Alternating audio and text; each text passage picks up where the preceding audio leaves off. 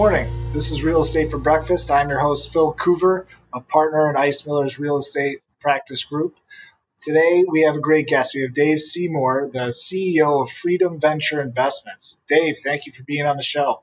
I appreciate it, man. Thank you. I've already had a lot of fun before we even started recording. And then I was looking at Real Estate for Breakfast, and I'm thinking, what about lunch and dinner? Let's make it right? And those are the next evolutions, For sure. Well, Thanks for having me, Phil. Thanks for having me.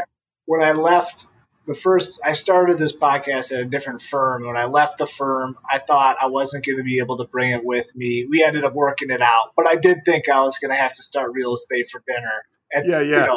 That was going to be the next one. Or just elevate it a little bit. Call it brunch. Real Estate for Brunch. Because brunch is so much fancier than breakfast, lunch, or dinner. You know what I mean?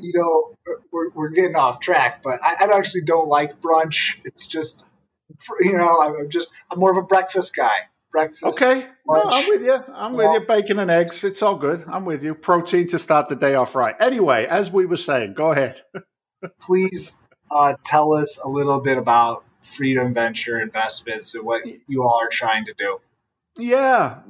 As Yoda says, there is no try. There is either do or no do, right? So that's my first commentary. Freedom Venture Investments, private equity, real estate company focusing on the middle markets. We buy, reposition, and sell apartment complexes throughout the Florida market. We were initially launched targeting in the Gulf Coast region, but the deal flow is so strong that it didn't make any sense to limit ourselves geographically. We target 20 to 150 unit apartment complexes, B-class assets, built 1990 or newer. And we have a couple of strategies that we execute on those. One is our fund strategy, private equity fund. It's a $100 million fund. We're still raising capital, so there's room for you, Phil. And that fund deploys in a very succinct buy box, B-class assets, like I said, 1990 or newer, and we focus on what's called core plus in our business. Core meaning cash flow, plus meaning an opportunity to reposition, either through, most of the time, through poorly managed assets, and then on occasion there's also a little light capex or capital improvements. And what that does, increase the NOI, increase the value. So that's a longer hold period for our investors, 72 months. And then an accoutrement, I love that word. I've been using it a lot lately. An accoutrement to that strategy is one-off deals or syndicated deals in parallel with the fund assets. And those are, again, primarily smaller class, 20 to 150. But we're actually underwriting 180 doors right now. We just walked a 200-unit complex. And we're also looking at a massive opportunistic play on 350-unit complex in our primary market. But those assets are sidecar deals. They've got less cash flow on the front end, but they've got very aggressive multiples on the back end and IRRs targeted out for investors.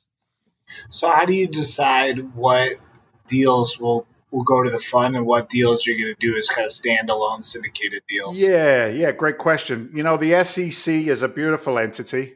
They hold me accountable for every single word that I say.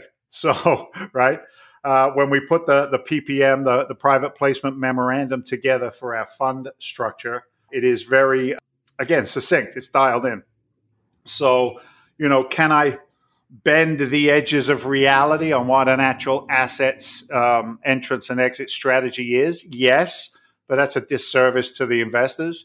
So the decision is made purely on the targeted returns, number of doors, classification. Is it a B class? Is it a C class that wants to be a B? Is it workforce housing? Does it have core attached to it on the front end, core cash flow? Is it in a good position to cash flow?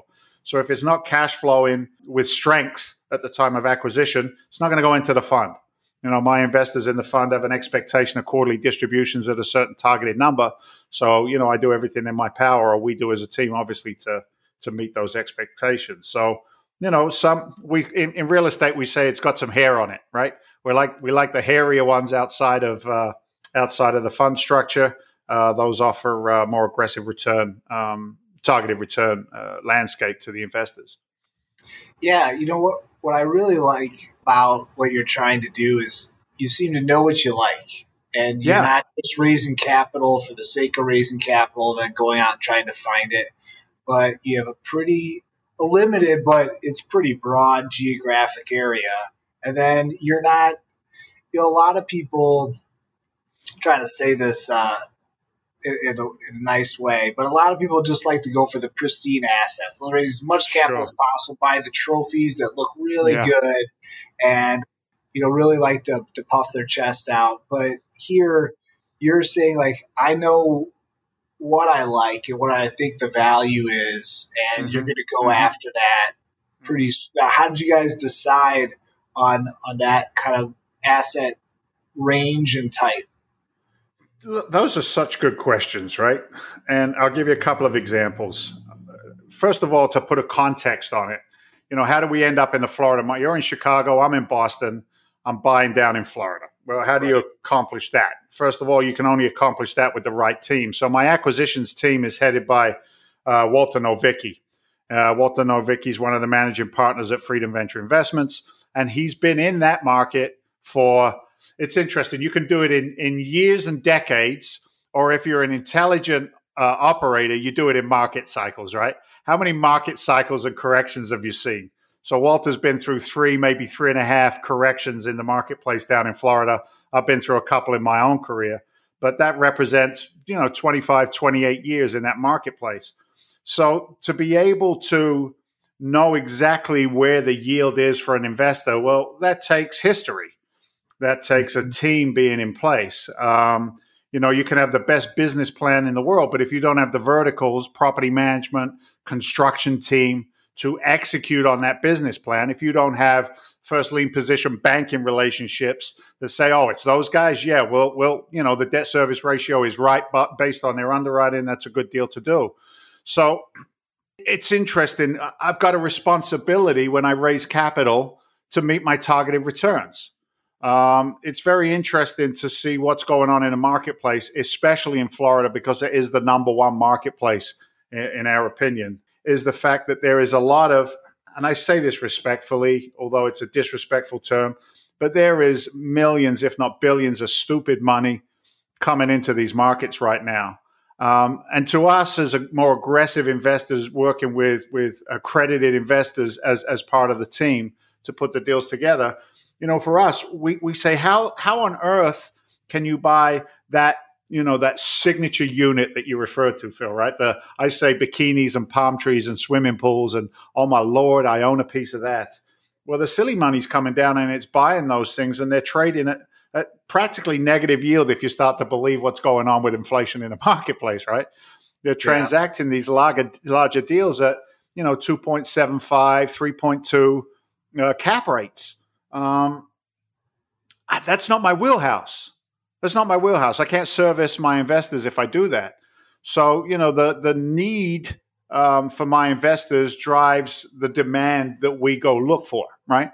And we're able to meet that demand, if you will, because of the 25 plus year relationship.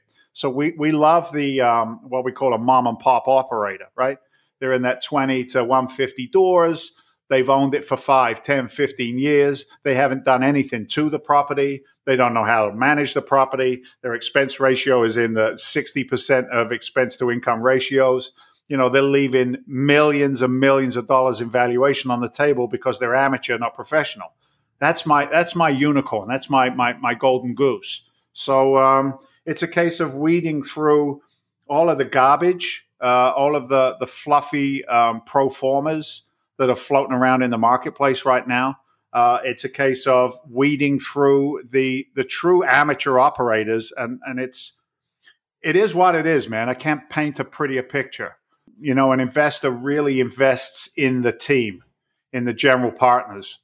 And the sticks and bricks is obviously the solidity, the valuation, if you will, underneath that team to get secured against. But it's an interesting market. And what's funny, however you want to look at it, they started to come and play in my sandbox, and that 3% yield money. Yeah, man, that 3% yield money has started to infiltrate my sandbox. And, what do? Are you nimble enough as a company to adjust when that silly money is knocking on your door?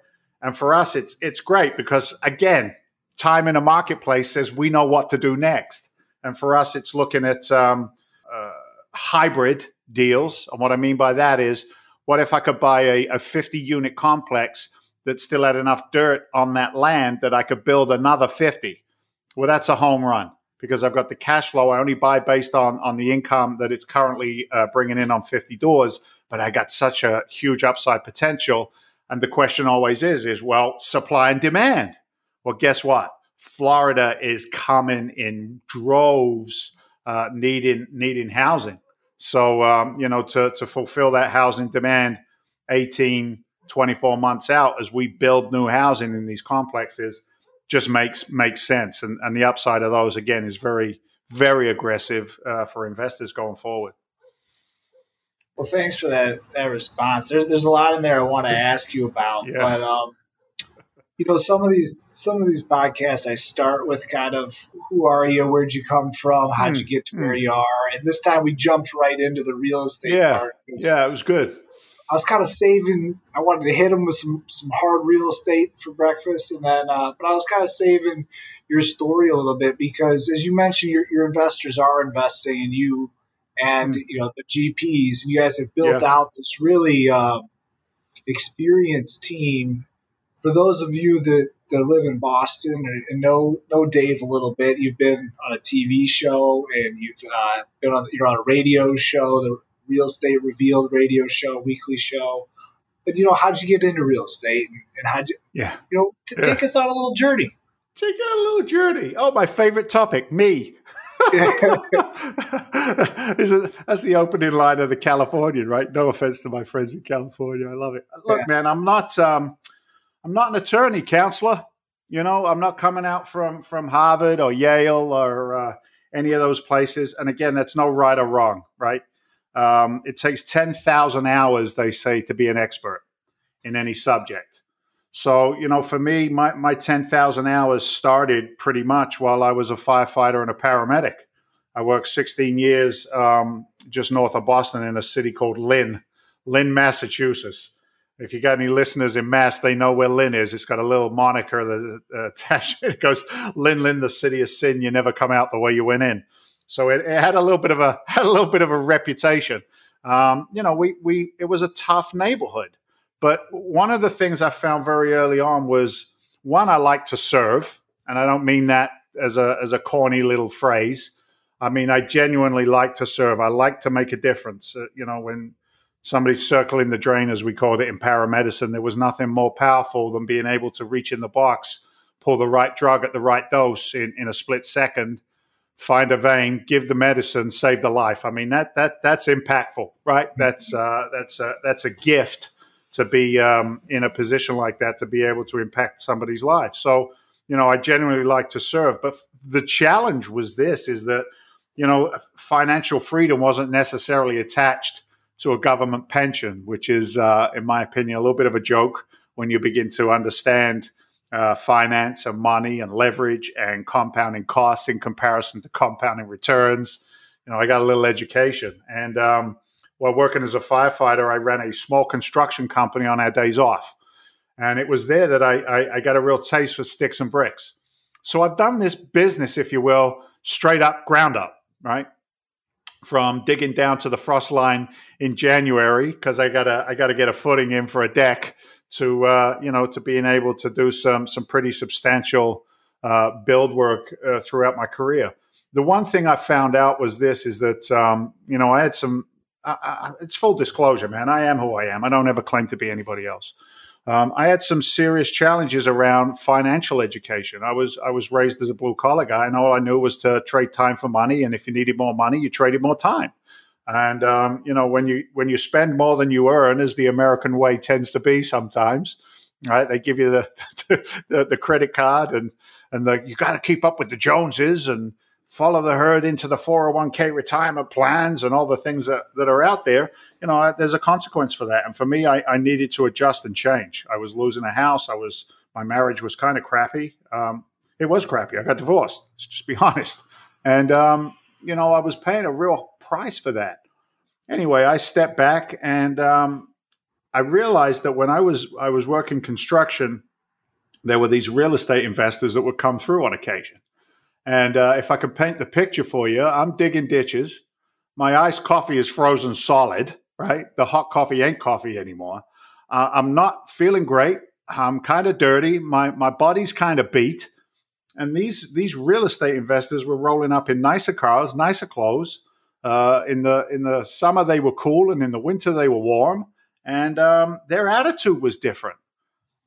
And I began to question them, Phil. And what I found out was, and I mean this with respect again, they weren't that smart. They were not smart. You know what I'm saying? Like, they weren't carrying some kind of unbelievable degree, from a law degree on the wall. They weren't carrying, and I'm thinking to myself, what is it? And it was fundamentals that they knew that I didn't. And I went out and I began to learn the fundamentals. And that's where it started. And from there, I got recognized as one of the most aggressive and performance-driven distressed asset investors in the Boston market. I was aligned with the Attorney General's office. Martha Coakley was our AG at the time. And she was on a mission to get all these abandoned properties that the banks had walked away from after the crash back on the tax rolls. And I worked alongside Martha Coakley. And so what is this, like 2008, 2010? Yeah, 8, 9, 10. It was funny, man. When everybody else went running out, I went running in. Kind of like that firefighter mentality. You know what I'm saying? Yeah, right. It was crazy. Because if you told people in 2008 you're a real estate investor, they used to like shun you as if you were a leper. You know what I mean? I'm sorry. I'm sorry. But I learned something. It's at moments like that and moments like this, where we are today, where there's a huge shift in societal awareness around anything, money, diseases, whatever it is. When you've got that much movement, it comes with massive, massive opportunities. And, I took myself from a pre-foreclosure environment in my own primary residence to 18 months later, having to, I say retire from the fire department. I quit. It just cost me way too much money to go be that firefighter paramedic. And I'm an all-in kind of guy. I don't do anything in half measures. Half measures avail us nothing. And I just went for real estate at all levels as aggressively as I could. How did you raise capital from people you knew to start investing? Did you just start doing it and just scaling it one by one, a little bit at a time? Yeah, man. I learned from. It's kind of interesting. I learned from the seminar world. You know, that free 1.5 hour seminar coming to your neck of the woods, right? I attended, and I began to hear things like OPM, other people's money. They said to me that the value is in the deal, not in the money. Money's everywhere. They said, you work the deal. You put the deal in front of people with capital. That capital is dying to go to work. If you think about money as a tool, which is all it is, it hates resistance. It hates friction. Nothing worse than money that stands still, sitting in equity in primary residence, equity in any kind of piece of real estate, dying on a low yield in the bond market. You know, that's criminal as far as I'm concerned. And I'm listening to this guy go, yeah, I'm with you, man. I agree. See my buddies in the fire department going by right now, waving at me. It's like, I'm like, I agree with you, man. I agree. So I was, you know what it was? I was open to something new.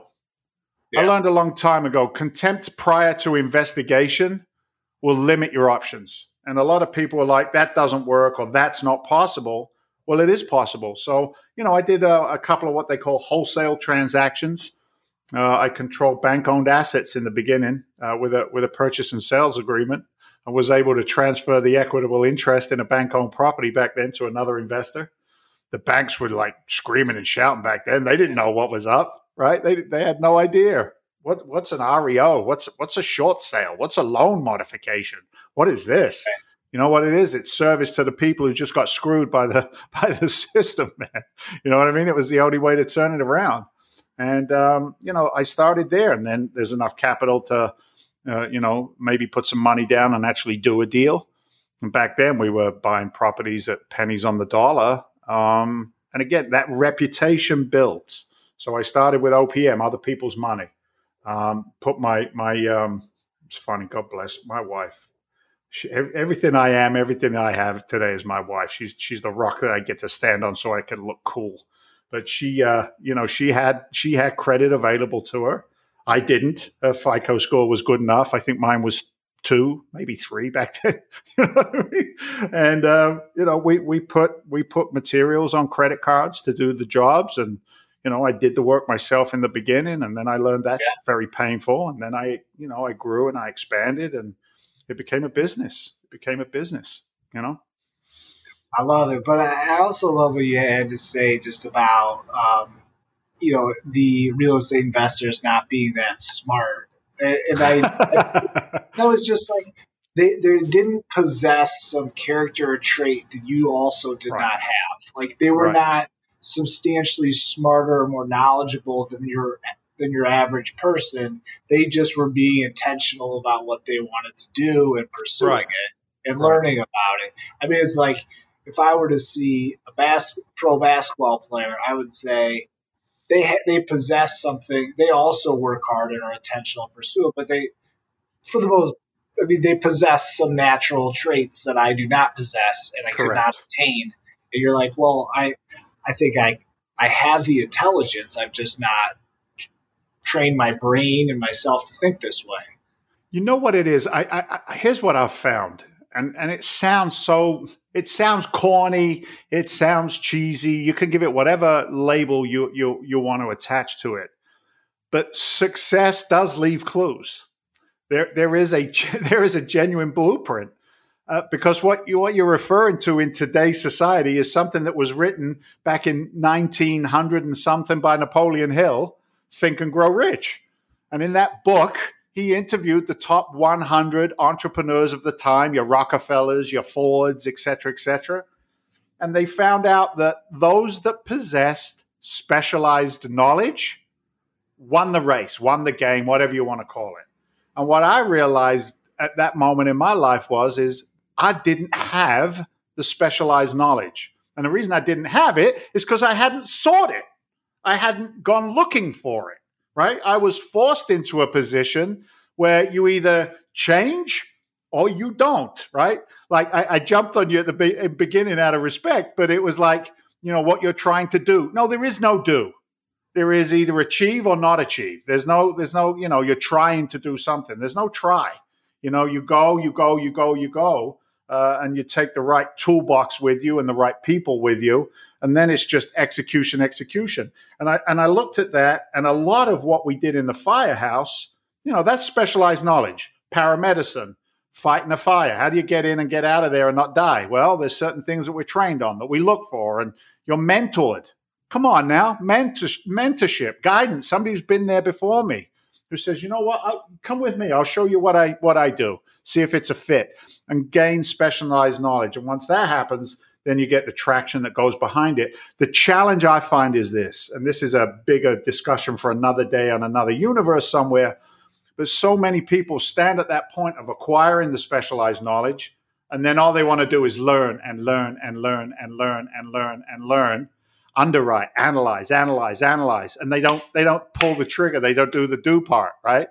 And doing the do part is where the magic happens. That's where the rubber meets the road. So everything else is just a polite discussion. Why'd you go to law school? So you could just have a law degree on the wall but not practice law? Makes no sense. But I know, as you do, there are a lot of people out there went to law school, got a degree, and they're not practicing law today. Am I right? That's very true. So I think that's how I look at it. I've thought about that concept a lot, and there's a phrase that, of course, I'm not going to be able to call it up right now, but something like "perfection is the enemy of success." It's something like that, but it's basically if you're too worried about making it perfect. This podcast is a great example of that. I was very hesitant when I first started it to say like, this doesn't have all of the fancy parts of of some of the other podcasts I listen Yeah. to. And this doesn't have like all the things. And I was a bad interviewer when I started, man. I listened to some of those early ones. Sound quality was garbage. I didn't know I was nervous. I didn't know what questions to ask. Um, and you know what? I'm still not there. And like, we don't have I've been approached by advertisers, but frankly, I don't really want them. You know, like Yeah. making Yeah. money on this sounds great, but I have a law practice and I just like to talk to people like you and put it out there. Maybe I'll do it one day, but I know that there's 10,000 things I could do with this podcast. Mm-hmm. But Mm-hmm. if I was too worried about making it perfect, I wouldn't be able to put out the great content that I do. And For a sure. lot of people I connect with, and I get to speak with people like you, and then I'll get to have all these other conversations about you after this. And then, but you know what? Because I'm not worried about it being perfect. I'm just doing it, and it is getting better. It does improve, and thanks to Jack, who's listening here, it's getting better by the day and the week. I can. By the way, I can see Jack, and he's taking notes while we're talking. Now, I don't know whether our conversation is inspiring this young man or whether he's just saying, I'm going to use that in a soundbite somewhere else or whatever he's doing. Maybe he's doing a little bit of both, but who knows? Here's what I'll give you, Phil. I'm not going to charge you for this one. You don't have to know everything before you do something. Yeah. That is it. Right. Seek progress, not perfection. You know, I've done quite a bit of real estate education in my career as well. And I always say to people, just do one thing every single day that gets you closer towards whatever that goal is. To thine own self be true, right? Be honest with yourself. Are your actions in line with your intentions? You know, ask somebody that question and watch them fold under questioning, Henry. You know what I mean? See how they do with that one. So I'm with you, man. Sure. I'm with you. It's 10,000 hours. 10,000 hours to be an expert. Gladwell seems to have nailed that one when he came up with that. But you know, you talked about the large societal shift in the 08 crash, and we're in the midst of one. We're recording this middle of May 2021.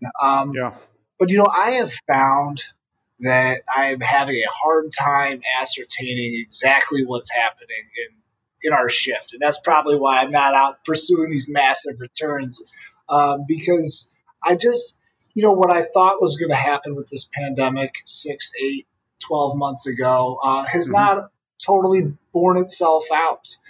Industrial has really taken off for a lot of different reasons, but retail continues to lag. Hospitality, I think, will come back. You know, residential has remained strong.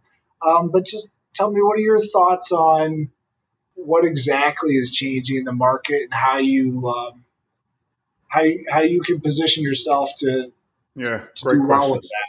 Yeah, great questions. Look, you know, nobody could have predicted or wrote a thesis on a global pandemic and its impact on the world economy, let alone, you know, a national economy, your city or town economy, your street economy, right? Nobody could have wrote a thesis on that, I think, and you know, been able to play all the variables out. So for me, I look at it, and again, I'm really I'm a micro guy. Right, micro markets make sense to me. Fundamentals make sense to me. And one of the things that has yet to play out is the stimulus money that has been, you know, pumped into the economy without any real transference of goods and services. So that fundamental of I've got something of value, you've got some capital, you want it, let's do a trade, right? Whatever that is, and that seems to have taken a back seat. I'm not an economist, Phil. Like I said, I'm not bringing, you know, collegiate degrees to back up my arguments. I'm bringing blue collar attitude in a white collar world. So I look at that and I say, well, you know, what could potentially be the fallout from that? Well, first of all, the amount of defaults that are now going on that are not recorded or not relayed out to the marketplace is increasing. We're not hearing about it. Nobody's talking about it. They're not talking about the fact that 1, 2, 3 markets right now have all brought the gavel down and said that the eviction moratorium is illegal. The CDC does not have the authority to tell me I cannot evict a non-paying tenant. Now, that doesn't really affect the markets that I do business in because they're business-friendly markets anyway. But now some of that New York, Chicago, Boston, right? Some of our cities, man. Our landlords are going to be able to take a breather and start moving some more folks around. And I don't want this to sound cold. I don't want it to sound, slum landlordy. That's not what I'm talking. I'm talking about business fundamentals, goods and services. I got a beautiful apartment. You should have to pay to live in it. I've got a beautiful apartment. You should have to pay to live in it. I keep you safe. I keep it clean. I give you a good service as an operator. You should pay for it. So that's going to have an effect. And then the one that just amazes me is the don't worry about paying your mortgage. It's okay. Just take a little breather. Take a break. Yeah. I get it. I understand the intent behind it. But you know as well as I do, my friend, the bank always gets paid. Always gets paid. It's just the way our society is put together. So, what is it going to look like when that comes due? And some people say, well, it'll be an arrearage. It'll be on the back end. Some people say it'll be a blend of, arrearage and some money now. These are challenges, man. They create a dislocation of home ownership. It will happen. Nobody's predicting anything like 2008. The underlying indicators or causes and conditions are totally different, yet the results could be somewhat similar. So we look at that. And then I look at the fact that in Florida, for example, I just took a business trip down. The amount of restaurants that are boarded up because they cannot find employees to work in the restaurants. The lower paying job market is getting more money sitting at home, living off of the government system. That's a problem, brother. Until we have a different fabric of how we work every day in this country, that's a problem. That is a problem. So what does all of that mean? Well, those are all moving parts. And as investors, we hedge the downside and accelerate the upside, right? That's why I'm not in leisure. That's why I'm not in big box. That's why I'm not in light industrial. That's why I'm not invested. Do not call me and say I got a single family house to sell you that you can buy, fix, and flip. Don't call me. I'll hang up on you and giggle. It's not going to happen. I'm not interested. Too much unpredictability about what the single family market is going to do. I saw a meme today. It said the hottest places in the universe, the core of the world, Earth, the sun, and the residential real estate marketplace, right? So those things are challenges. So how do I hedge? How do I hedge against the down that's coming? How do I accelerate the up? I do 20-year look backs. We just go old school, baby. Take a look at commercial residential real estate investing over a 20-year look back. And over 20 years, apartment house investing has outperformed all other investments in the marketplace, including the stock market. Why? Because people will always pay for somewhere to live first. Before they go to the bar and buy a beer, before they go to a restaurant and get a hamburger, they want to make sure that there is a roof over their heads. So that's our number one hedge. Secondly, where we invest, Florida, 1,500 people a day moving to the marketplace, one of the most business-friendly states that there are. It's welcoming our money. It's welcoming our business strategies. And then after that, we put ourselves in a good position on the buy side of the acquisition. I'm not buying at a 3% yield. I'm not buying with tight margins. I'm not buying on an expectation of forced appreciation. I'm buying on good, solid deals right out of the gate so that what happens next, whether it gets better or whether it gets a little challenged, I'm always going to be in a good position, right? It's in my underwriting from day one. You make your money in real estate. We say you make your money on the buy side. You realize your profits on the sell side and the cash flow or at time of refinance. So that's how we hedge that, and we don't over leverage. We keep cash flow strong as we can. So with our leverage position and our buy position, we consider ourselves to be somewhere around a 55 to 60% loan to value on the assets at the time that we buy them before we get into repositioning them. I'm sorry that's long-winded, but there are so many variables in the marketplace that, if an operator isn't paying attention to all of that, then, it can be pretty dramatically challenging for the group as a whole trying to execute on a business plan. Yeah, no, I liked your long answer, so thanks for providing it. Dave, if people want to get in touch with you, I want to be respectful of your time here. If people want to listen to more of what you have to say, what's a great place for them to get more of you? And also, you're raising a fund, so I know you can be available. So I am available. When we put this together, this business, put the team together, I said, what separates us from our competition? It's accessibility and transparency. So to your point of accessibility, I'm old school, baby. Pick up the telephone, dial 781-922-4418. The phone will ring, and I will be told that, hey, it's somebody calling who heard you on Phil's show. They want to kibitz a little bit.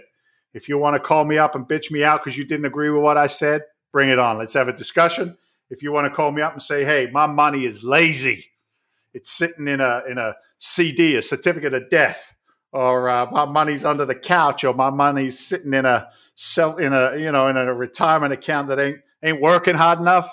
Can you help me? Then I can show you what we do with Investor Capital. You can reach us at freedomventure.com. Freedomventure.com. Some education there. I'm not taking Investor Capital if they don't know what the heck they're doing. Let's set the expectations right. But I like a good discussion, man, as I'm sure you've been able to figure out, right? Well, we certainly appreciate you coming on the show, Dave. Thanks so much. All right, Phil. God bless, brother. Be well. This publication is intended for general information purposes only and does not and is not intended to constitute legal advice.